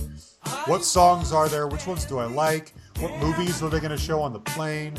And that was huge for me on kind of shaping a love of music. It sounds like a really odd thing, but it just does. And there are songs, when I hear them today, Hey 19 by Steely Dan makes me feel like it is 1980 and I'm 7 years old and I'm getting on an airplane in like New York City after spending the weekend on a layover with my dad, and I'm in first class. I got my ginger ale, you know, and they gave me a little fake airline wings to put on my shirt because I'm a little kid. Those memories. And that's when I got turned on to David Bowie. I heard Let's Dance. I'd already heard Let's Dance on the radio, but I remember sitting in first class listening to the music on the radio that was played on the airplane. Let's Dance was on there, and when he sang Tremble Like a Flower and his voice broke, I thought it was the craziest, weirdest, most revolutionary thing I'd ever heard in my life, and that's what kicked me off on my love and obsession with David Bowie. So those are the big ones. Also, when I was growing up, my mom was the main office manager of a shopping mall. And so I spent my every summer day practically and weekends just walking around the mall with my friends, eating in the food court, rummaging through record stores, picking up girls, going into the Keyhole. If you guys remember old stores called the Keyhole, where you could buy like patches and t-shirts and stickers of bands and stuff like that. Anyway, that kind of stuff shaped and I was the oldest of I've mentioned my cousin Rick before. I was the oldest child, so I didn't have that older sibling to turn me on to music, but my cousin Rick was 2 years older than me, and he got a CD collection and a CD player before I did, and so he was cool, and he had the English Beats Greatest Hits, and he had the Specials, and he had Jethro Tull, and all these bands that absolutely shaped and formed who I am. It was from wanting to be like him when I'm like 11, 12 years old and he's 13, 14, 15 years old, and he's got a CD collection. So that's the stuff that really shaped me. What about you? Oh, let me get back to that because I'd written a whole bunch of stuff here. So when I was a kid, my grandfather had a huge classical music collection. He had a ton of stuff, and it was usually the. Are you familiar with Deutsche Grammophon? Mm-hmm. So they were usually some of the higher quality recordings, and one of the earliest ones he had, and I think it's a von Karajan and the Berlin Philharmonic. It's the Franz von Suppe Light Cavalry Overture. Mm. I don't know if you're familiar with that. Probably, but not off the top of my head. I used to listen to that a lot as a kid. Really? And Dvorak's New World Symphony, and the recording that he had the full New World Symphony on it, and then additional material had Smetana. Smetana's Mad Blast is amazing. Mm. It's really sort of like Wagner-esque in fact. Wow. Look at you. Yeah. Classical music knocking you out as a kid. Yeah. Oh, yeah. I still have a lot of that stuff today. Mm. I was really excited about getting hold of that collection a few years back, and it got destroyed in a flood. Oh, no! It was all vinyl. Oh! Bummer. Yeah. Oh, wow. See, I mean, you know this because you know my dad. My dad was a conductor for symphony and choruses, for a symphony and chorus for most of my life. And he got to be fairly well known, even a little bit in his own way. And so I grew up, he's taught piano my whole life. He was a conductor. I used to have to go, he put on Handel's Messiah every year. And that was his world. And my world was like basketball and baseball. And he was not an athlete at all. And so the best way that I knew to rebel against my dad was to not get into any of that stuff. So I've had a grand piano in my house my entire life, and I never learned how to play piano. I tried a couple of times. I didn't stick with it. And of course, to this day, I regret all of it because I wish that I hadn't been so rebellious, but I just was. I wasn't going to give in, He would want me to learn. I took violin for a little while. I took piano. I took clarinet for a little while.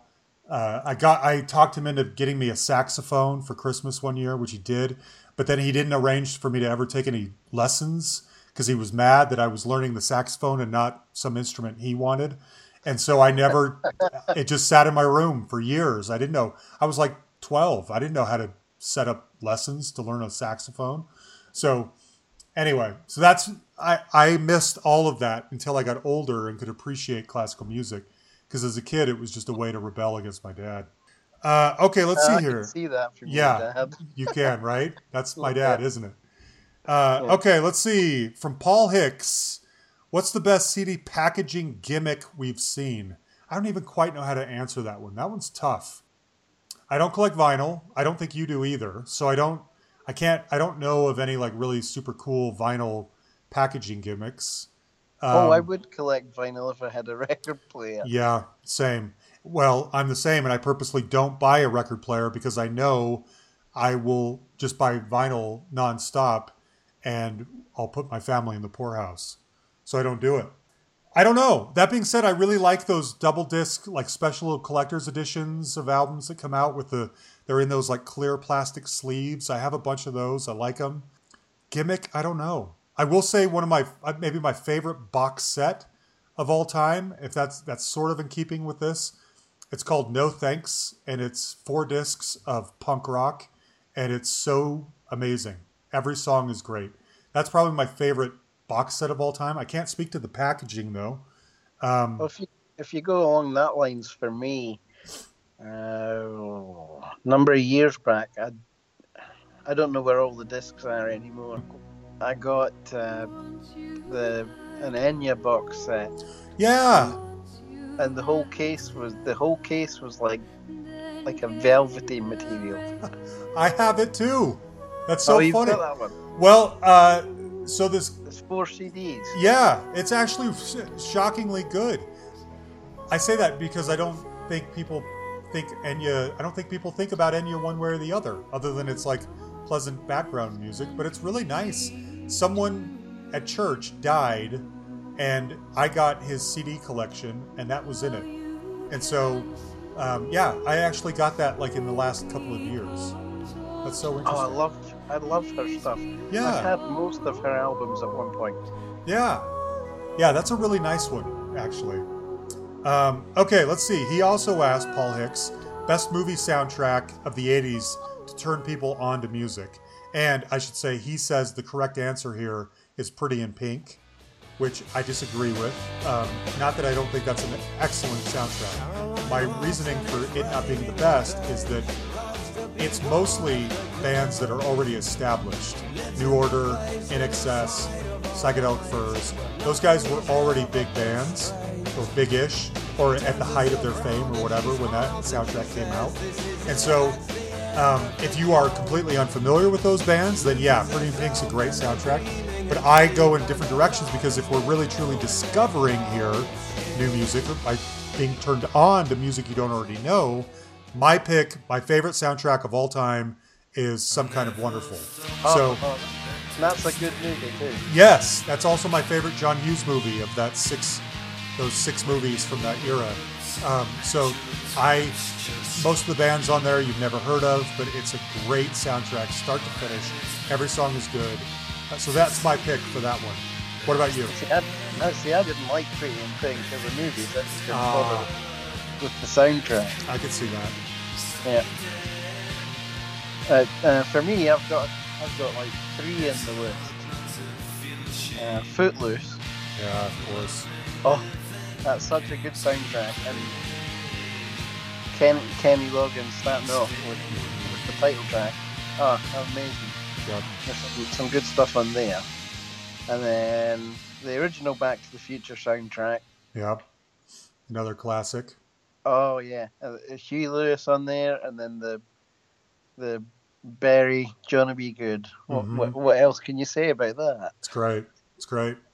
And then, I mean, if you're really going to go, I know it's all established musicians on this one, but the Blues Brothers soundtrack, I'll come back to that one every time. Absolute killer soundtrack. You love that one. I've seen you mention that many times before, and I don't own that one. Oh, I've owned it a couple of times. Have you? Yep. Yeah. And I love the movie too. Yeah. I need to get on that one. I need to listen to that one more. This is actually a topic, I'm kind of obsessed with movie soundtracks, as I've made it clear on here a few times. So if anyone wants to talk movie soundtracks, especially 80s ones, I'm your man. And I will put in a couple of plugs. These are super obscure, but they're really good. If you like more like hard rock and heavy metal, a really good soundtrack that's very obscure is from a movie called Dudes. It's something that Amy Heckerling made after Fast Times at Ridgemont High and before Clueless. I'm sorry, not Amy Heckerling, Penelope Spheris, who directed Wayne's World and those Decline of Western Civilization movies. She made this movie, and on the soundtrack is like Wasp, Megadeth, Jane's Addiction, Steve Vai. It's interesting. I'm not saying it's the best ever, but it's a really, if you want something obscure and interesting and you like that genre, check that out. And then another one just for the soundtrack. Totally. It's a great soundtrack. Another soundtrack that I really, really like, if you like R&B, especially the 80s, is, do you remember that Goldie Hawn football movie Wildcats?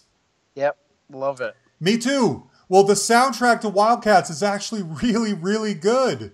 It does not have that weird LL Cool J song Football that's that they play over the opening and closing credits.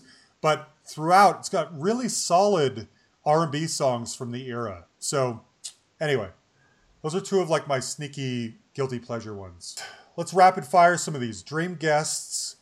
We get this question a lot. I think I've answered it before, but I love the question anyway, so it doesn't bother me. Plus, my list kind of keeps growing and growing. I will tell you, these are the cream of the crop. Talk Talk, Mark Hollis from Talk Talk is number 1 on my list. If I could talk to anybody, he would be number 1. Number 2 on that list is Green Gartside, the lead singer of Scritti Politti. And before you ask, I have no idea how to find Mark Hollis because he's in retirement and is purposely extremely hard to find. He hasn't done any press of any kind in like 20 years. Green Guard side, I was told, might talk to me. He hates doing interviews. He might talk to me if he had something to promote. I've emailed him a couple of times like, hey, you're doing some shows. Why don't you talk to me? We have a we're all over the globe. Never heard back. So I doubt either of those ever happened. After them, Nana Cherry is a big wish for me. Talk about somebody who came on strong, disappeared, and how do they pay their bills? I've gotten turned down every time I've ever asked. Anita Baker is another who I loved a couple of her albums. One of the best voices ever. I've heard she's really, really difficult to work with. In fact, Oleta Adams said as much, and we cut it out. It'd be nice. But Anita just kind of disappeared. She's out there a little bit on Twitter. That's about it. I'd love to know what her story is. Terrence Trent D'Arby. As you guys probably know, he's changed his name. He lives in Europe somewhere. Still puts out music under this other name, Sananda Maitreya or something like that. I've reached out to him a few times, and I always get told he's too busy working on new music, even when I know he's not. So he won't talk to me. I don't know if he would be as introspective as I'd want him to be anyway. I would want him to really fully explain why he went into hiding and changed his name, and I don't know if he would. And then lastly, Bruce Hornsby is somebody I would love to talk to. Same thing. Why did you come out one way, then completely change your style, and then change your back on what made you famous? And I reached out to his people a couple of times. They told me years ago he doesn't like to talk about the past, and so I doubt I will ever have him on the show. That being said, in a couple of months, we have an interview coming out with somebody who was in the range. So that's as good as we're going to get, probably. Anyway, those are my picks. Okay, for me, I've got any of the three guys that made up the Thorns, and I'll tell you a backdrop story to one of them. So that's Sean Mullins, Matthew Sweet, and Pete Droge. And I was out visiting my sister, and I was talking about the Thorns, and I was talking about Sean Mullins. And she's like, "Who's Sean Mullins?" I'm like, how could you not know Sean Mullins? Like, Lullaby. Yeah. What's that? Play it. No, never heard that. What? How can you have not heard that? Yeah. Everybody's heard that. So any one of them, I mean, some of their stuff sounds very kind of like Crosby, Stills and Nash. Yeah. Yeah. And they've just got a really great blend, but they only did the one album together. Yeah. Back in 2000, early 2000s, like 2002, 2003, thereabouts. Yeah. And I bought that one again, so I have a hard copy of it. Good. Alison Krauss make my list. Let me tell you about the Thorns real quick. So Sean Mullins is also on my list because I think he would be really interesting to talk to because he's known primarily for that song, Lullaby. So, like, how do you build your career off this one song?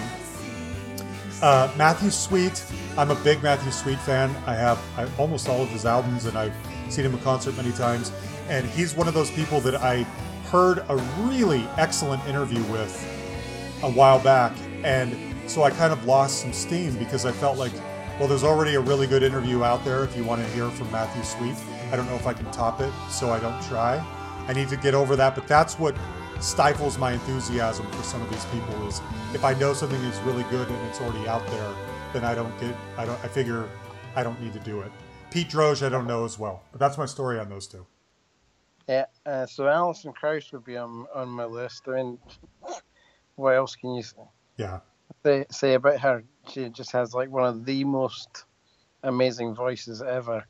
And they've been at it for forever. Union Station, that blend of them with her, phenomenal. Mm-hmm. Mm-hmm. And then the next one for me is any of the guys that were in Screaming Trees. So you got the likes of Mac Lanigan, the Connor brothers are as well. Okay. Either one of them. Another one I've got down is Mike Ness. He'd be interesting. I've just almost sent him an email the other day, and I didn't because I already have like 3 months worth of interviews in the can at the moment. And so I'm kind of actually trying to slow down a little bit because Uh-huh. anyone I interview now wouldn't come out until August. But Right. when I get back on the horse, he's going to be one of the first people I reach out to. And so, yeah, he'd be interesting. Yeah. And they've got some great music. Yeah. I actually saw some of their stuff on the shelf at the same time I bought the Thorns, and I ended up buying the Thorns Mm, instead. mm, I don't know why. good stuff. Yeah. Kate Bush is another one I would love Me to too. see. Oh, and then Enya, Yeah. she goes quiet for quite long periods of time. She does. I've thought about her. I don't know if she does any interviews. And And same with Kate Bush. I would talk to either of them in a second, but I don't think they do it. yeah. And then my last two, John Farnham. He's on my list as well. Yeah, just fantastic singer. Mm-hmm. Just and he's probably another one of those ones that makes bank off of that one song. Mm-hmm. Yeah. You know, it's just everywhere. Yeah. And then my last one, I figure Ruby Turner would probably be quite an interesting one. Ruby Turner. Who's that? Uh-huh. She is she sings with. She's on tour quite a lot with Jules Holland, Oh, and right. Her. Okay. so she goes out a lot with Jules and his band. You know, Gilson will probably know her quite Mm, well. yeah. You're right. I forgot about her. Okay, cool. Good ones. Let's see. Okay, these ones are mostly about interviews. What questions do I regret asking? I don't really regret too many, and the ones that I do regret, we cut them out so you wouldn't know them anyway. Like if they fall flat or he doesn't know what I'm talking about or something like that. A couple came to mind. One of them relates to Neville. I think a couple of times I've wanted to ask something of somebody and I didn't do it right, and so I didn't get the answer I wanted. And one of those times was with Neville. I got because when the interview kicked off, I wanted to know if there was something going on between him and the Specials, and that's why he wasn't in the band anymore. And he was saying, "No, we all get along fine." This idea or angle of getting along became a theme, and so when I would ask him about the English beat or Madness, I think because of either the way I asked the question or because of having established whether he was getting along with the Specials, his responses seemed to come from a place of, oh no, I do get along with Madness or English Beat, as opposed to, let me tell you a story about Madness or a story about the English Beat, which is what I really wanted to know. And I think I failed in asking that question the correct way, and that was my fault. Along those same lines, Robert Tepper, which is still one of my favorite interviews ever, just the fact that we got him on here, I wanted to know beat by beat, tell me about writing the song No Easy Way Out, from the germ of the idea to getting it out there. And when I asked him that question, he went immediately into, well, this guy played on it, and this guy played on it, and this guy produced it. And that's fine, but that's not what I wanted to know. And I didn't do a good enough job of asking the question as directly as I wanted to get the response I wanted. And then I didn't go back and make him clarify. I would almost want to get him back on for like 15 minutes just to break down. I had this idea. I was arguing with my wife, and then I pulled out my guitar and I strummed these chords, and they turned into these chords. That's what I wanted to know. One other, I don't even know if this fits the question, but I'll tell you anyway. So when I read Bruce Thomas of Elvis Costello and the Attractions book, he mentioned going on tour with Squeeze, and he was talking about what close quarters they were in. They were riding around in this van, and it was everybody kind of on top of each other. And for whatever reason, in that moment, I thought, I kind of imagined what it must be like being stuck in a car with a bunch of dudes, and like maybe one of them's got gas, and like he's just. And then I started thinking, boy, what do Elvis Costello's farts smell like? You know, or like Glenn Tilbrook, like who has? And I thought maybe that's what he was getting at by talking about everyone being in close quarters, is that was like code for. Believe me, we all went out for curry and it was bad in the van afterwards. I thought that might be what he was asking or getting to. So I asked him about that. and he didn't know what I was. He kind of played dumb or was like, "Oh no, that's not what I meant," and I couldn't tell you who had the worst gas. And I think that's a really good question, and I want to ask it more because it adds this dimension that I'm going for. I want these interview. I want you to feel like you're there in the room with these interviews. But I chickened out after that because he kind of made me feel dumb for asking. I think you ended up cutting that out, thankfully. So yeah. Anyway, what questions do I regret not asking? I wouldn't say. I do think sometimes I let people off the hook a little bit when it gets to some, I don't know, darker things. And I've thought about this. I think I'm pretty good at it, but maybe sometimes I would go a little deeper on certain aspects of people's lives or the dark side or the bad business decisions or whatever.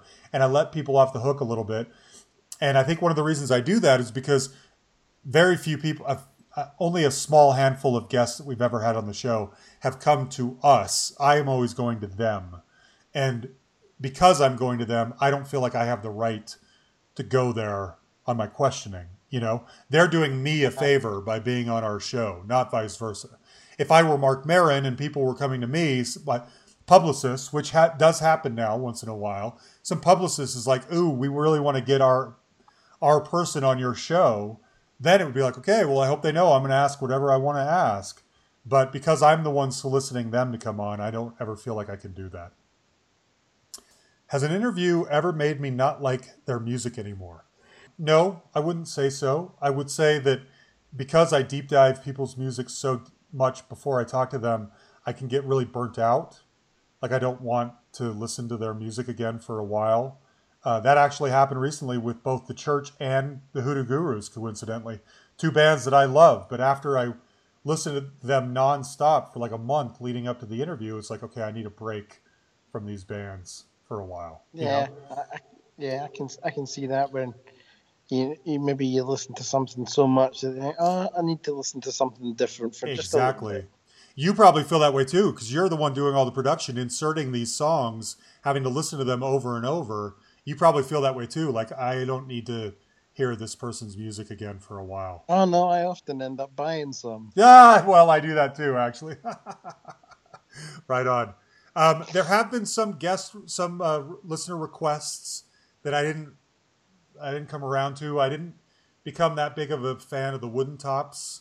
I knew a few of their songs going in, and so I deep dived them, but I didn't come away being a big fan. And that's true also for the Choir Boys. I don't not like it, but it's not stuff that I go back to. And same with Buffalo Tom. I would say those are three bands that I knew some of their stuff going in, and I liked it okay, but I didn't come away from those interviews like huge fans or anything. So the Wooden Top stuff that we included in that episode, I actually liked. Yeah. And like, oh, I like this. Yeah. I wasn't familiar with them before, but I like it. Yeah.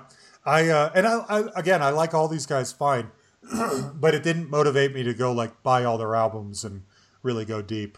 But and then this is like the golden question: is there an end game? I think about that every minute of every day, just about. What's your answer to that, Jan? So for me, I find it hard to think there really is, because as long as there's a market, the people out there that put out good music that don't get the props they deserve, I think we should keep on doing this. Yeah, me too. And if I'm honest, the longer we keep on going on, the bigger the pool gets. Yeah. I know. I don't know where this goes. I don't know where it's. I think about that sometimes, like bands, when they're starting out, they make a demo tape and they send their demo tape to all the labels and they hope to get signed and then they hope to put out a record. But there's no record label for podcasts. There's no demo tape to send anybody. And as I've communicated on here numerous times, finding listeners and making them stick is so difficult, So I don't really know where this goes. I would tell you I have dreams of, I wish we had enough of a fan base that we could put on like a concert, And I've mentioned this on here once before, that go to Vegas. My dream would be to have like a Stars of 80s movie soundtrack night in Vegas.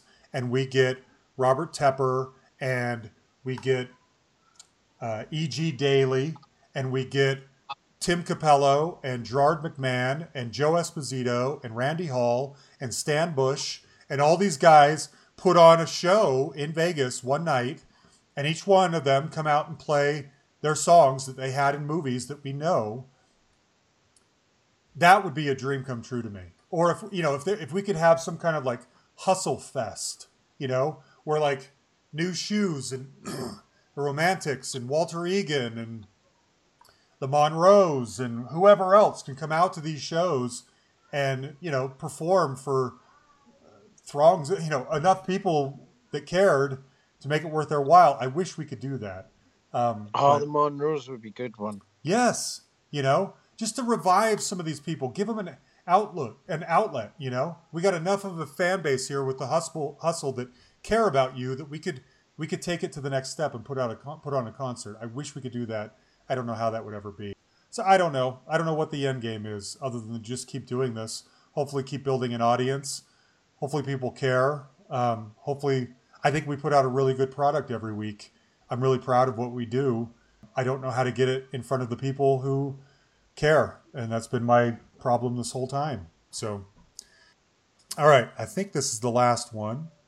Thoughts on the current crop of Rock and Roll Hall of Fame inductees. This is also from Andy Shaw. Let's see. We got Bon Jovi, Dire Straits, Nina Simone, Sister Rosetta Tharpe, The Cars, and the Moody Blues. What do you think? Okay, so I'm kind of so on Nina Simone, but her version of I Put a Spell on You, it's an absolute classic, along with Creed's Clearwater Revival's cover. But if you want a really interesting listen for that one, go look up the original from 1956, Screaming Jay Hawkins. He was a madman. Different. Yes. It's so good. But yeah. Nina Simone's cover is probably one of the premier covers. Bon Jovi, definitely well deserved in my opinion.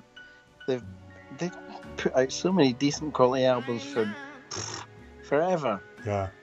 And I think, like I answered, stuck in the notes for you, Bounce is probably one of my favorites. That's a bold one. That's not one of their more famous or bigger albums, but that's your favorite? Definitely one of my favorites. That's great. Good. And then Dire Straits.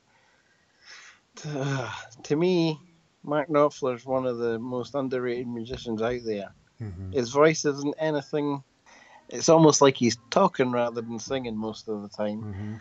But for his guitar play, for me, he's in the Brian May, Eric Clapton, Jeff Beck stratosphere. And some of the stuff they've done, I mean, you look at the cover for Brothers in Arms with that amazing Style Zero resonator on the front of it. And he's done some awesome soundtracks. I mean, how many were you aware he did a lot of the scores for Princess Bride? Local Hero, yeah. Wag the Dog, good stuff. Yeah, Exit to Brooklyn. He's done a lot of the music for stuff like that. Cal is another one he did. He's done some amazing soundtrack work. And then The Cars. Maybe it's just me, but they're forever going to be defined by Drive. Really? Yeah. Yeah. And if you mention The Cars, to me, that's probably the first song people are going to think of if you mention them. Is that Hall Worthy? I don't know. Yeah. Moody Blues, definitely a classic. Although I'm more partial to some of Justin Hayward's solo stuff. But, interesting. Yeah. And in fact, later on this year, I'm planning to go. He did some, in the time away from the Moody Blues, he did some stuff for Jeff Wayne's War of the Worlds. The musical version. Okay. He did Forever Autumn for that. And it's good. Okay. So I'm going to go see that later on this year. Nice. And then Sister Rosetta Tharpe, how the heck was she not in before now? Yeah, I don't know. I don't know. There's some really good stuff. And she influenced people like Chuck Berry, Johnny Cash. How is she not in? Yeah, I don't know. before now. Okay, well, good. How about you? Yeah, this is kind of a weak induction class for me personally. Here's my thoughts. Now, Bon Jovi gets a lot of flack. I am not personally that big of a Bon Jovi fan. I have Slippery When Wet, New Jersey, and their Crossroads Greatest Hits album, and that's really all I need. So, do I like them enough to be in the Hall of Fame? No. But my feeling on this is that if you're not going to honor the biggest bands of the decade, no matter the genre, then who else is the Hall of Fame for? That's my thinking on that. Now, having said that, if they're in, that means Def Leppard deserves to get in there. That means Motley Crue probably deserves to get in there. I mean, you're opening it up to this whole genre that the Hall of Fame has ignored all along. Not to mention Iron Maiden, Judas Priest, those classic hard rock and heavy metal bands. So if you're going to put Bon Jovi in there, you have to put Def Leppard in there. It's only fair. And I love Def Leppard. So while I am not a fan of Bon Jovi, and they wouldn't be in my personal Hall of Fame, I don't have a problem with them being in there because they're one of the biggest bands ever. And so therefore, of course, they deserve it for that, Dire Straits, I am personally not a Dire Straits fan. I do recognize that Mark is one of the most unmistakable guitarists ever. That doesn't mean that I necessarily like him. They really only have one song that I like, and it's Skate Away. I do enjoy the songs that are on the Brothers in Arms album. To me, they really struck gold once with that album, and then that's kind of it. I don't see a lot of bands out there that are like, I want to be like Dire Straits, they influenced me to pick up a guitar, or they influenced me to be in a band or whatever. So personally, they are not Hall of Fame worthy to me. I know that a lot of people feel differently. And for musicianship alone, yes, Mark Knopfler is amazing. But I don't think they've had the cultural impact and have made enough of an enduring mark on music that merits them being in the Rolling Stone or in the Hall of Fame. Nina Simone, my feeling on this, absolutely deserves to be in a Hall of Fame, just not the Rock and Roll Hall of Fame. That's like putting in Billie Holiday or Ella Fitzgerald in the Rock and Roll Hall of Fame. Now, if you're going to do that, I can understand the thinking because they're pioneers of popular music, and Nina Simone is amazing. That is not anything against Nina Simone. I don't personally feel she deserves, or she belongs, not deserves, that's even the wrong word. I don't think she belongs in the Rock and Roll Hall of Fame. Put her in the Jazz Hall of Fame or the Singer-Songwriter Hall of Fame or something else, not the Rock and Roll Hall of Fame. That's my personal opinion. Sister Rosetta Tharpe, if we're going to put in all of these legends like Leadbelly and, Robert Johnson and those originators that started it all, then yeah, she should be in there. Do I own any Sister Rosetta Tharpe albums? No. But she's an architect. She created it all. So of course she should be in there. The Moody Blues are the one band on this list that I think, yeah, they belong there. They're classic. Their hits hold up. They were there from the beginning. They've been around forever. Now, they may have the same problem as Dire Straits. Are there bands out there saying, I want to be like the Moody Blues? Maybe not. But they are more than just one song, one hit, one good album. They have a canon of material that's strong. They're from the early days when they were one of the first bands to really do it right. And they were innovative, especially when you throw in all the classical angles to their music. I think they're great. I think they belong there. That's just me. Lastly, the Cars. I take a lot of heat for this. I like the Cars. I don't love them. I don't understand people who love them as deeply as they do. To me, I kind of feel like you. It's not just that they're just Drive, but maybe it's because of when we grew up. To me, their only real impact to me is the Heartbreak City album, which had Magic and You Don't Think. Those to me are not Rock and Roll Hall of Fame worthy songs. They didn't change the culture. They were big hits. If we're going just by big pop hits, then yeah. But Richard Marx has a lot of big pop hits, and he's not going to go in the Rock and Roll Hall of Fame.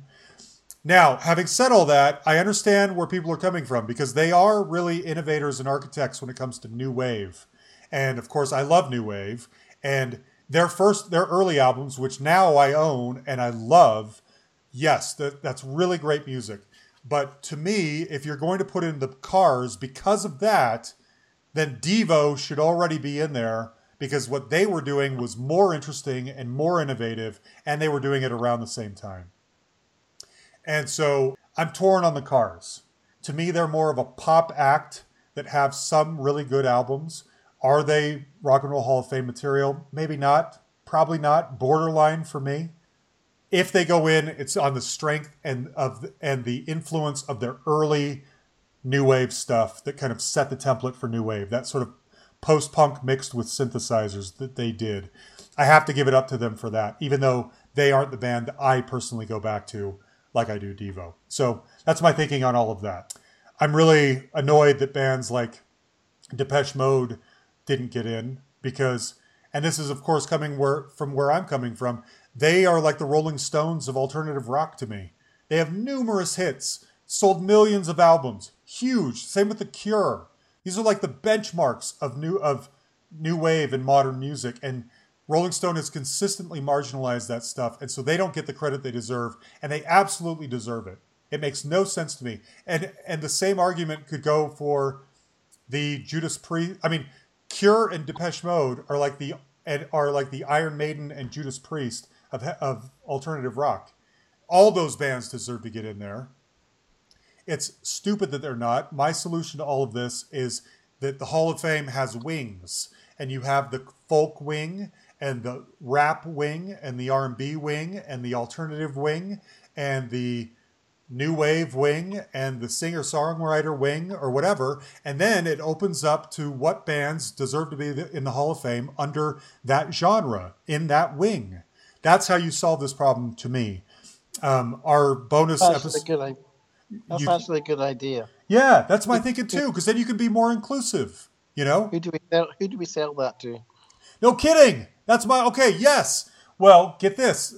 My friend Jackie, who's going to be our bonus episode next week that worked for the Rock and Roll Hall of Fame, she disagrees with me on this.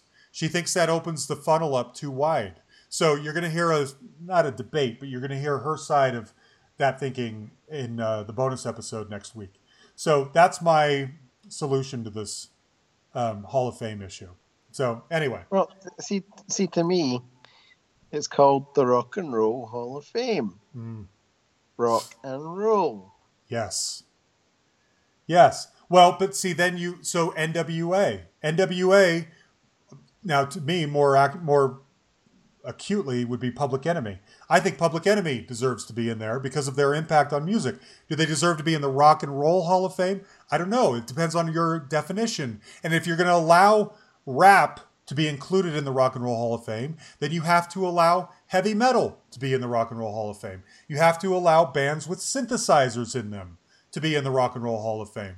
You can't just say that one genre, because it's got more street cred than the others, deserves to be in, and those other ones don't. That's not fair, So you make it open to each genre having its wing. That's my feeling about that. So otherwise, yes, you stick to just rock and roll, and you don't allow the rap and R&B. You don't allow even the Earth, Wind, and Fire, of the world, even though they're one of the greatest bands of all time. Are they rock and roll? I don't know. Maybe not, So that's my solution to all this. Maybe the solution is to have a Hall of Fame by genre. Yes, that's it. So I don't know. I don't know what you do, but that's my thinking on all of it. So, well, that was long. I don't know I hope people care about our recap episodes. I think these are fun, but I don't know. Maybe the appetite out there is not out there for us, waxing on our old guests and telling stories and answering your questions and stuff like that. I hope that it is. You guys will have to tell us if you like these kinds of things. Usually I hear from you guys that you do. That's why we're starting to do more of them. But our goal is to do one of these every couple of months.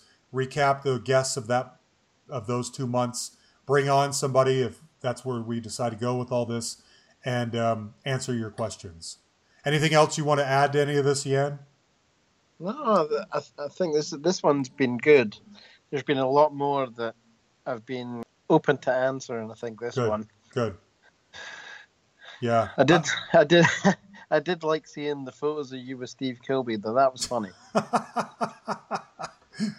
I know, he's just sitting there with his arms folded and a big scowl. That is him. He has a persona and he sticks with it. But like I said, I think if you know that and you don't kowtow to him, he warms up a little bit, you know? He's prickly, but he's also a nice guy and he's a funny guy. So is he going to ask you how your day is and care? No, probably not. But he'll get into it with you. He'll get into the muck and debate bands and what's worthwhile and what isn't. So I like that. Now, also in keeping, we're going to close out the show with a song by one of our active listeners. This is Anthony Porter, who's the frontman for a band called 3 Chord Money. And they have an EP on Spotify that's really good, self-titled. And you can buy it on iTunes too, by the way. So this is the first track off that album. It's called Tuesday Night. And we're going to close it out with that. If you have nothing left, I got nothing left either, Jan. No, I'm good. Okay. We will talk to you guys in another couple of months. Here's 3 Chord Money.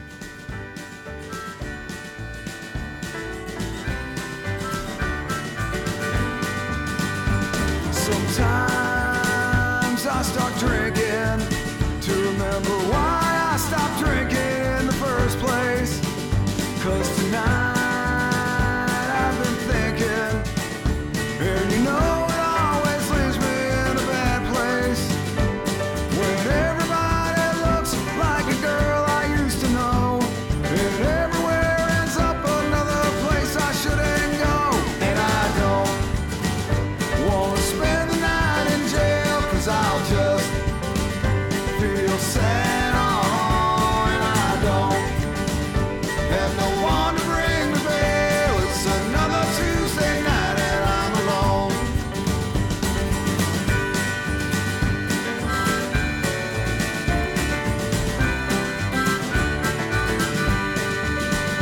I'm so glad I made it through my 20s before everyone took pictures on a cell phone.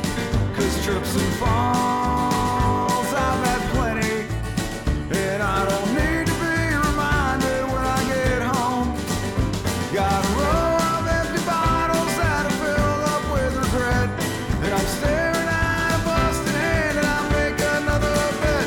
And I don't wanna spend the night in jail, 'cause I'll just feel sad. Oh, and I don't have no one to ring the bell. It's another Tuesday night and I'm alone.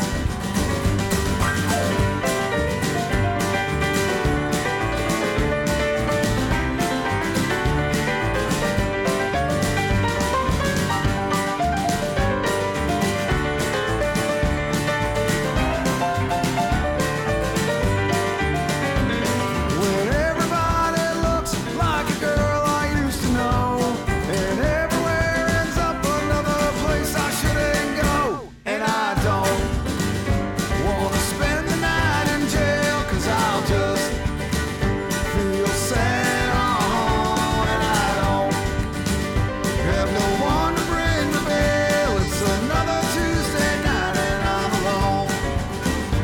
It's another Tuesday night and I'm alone. It's another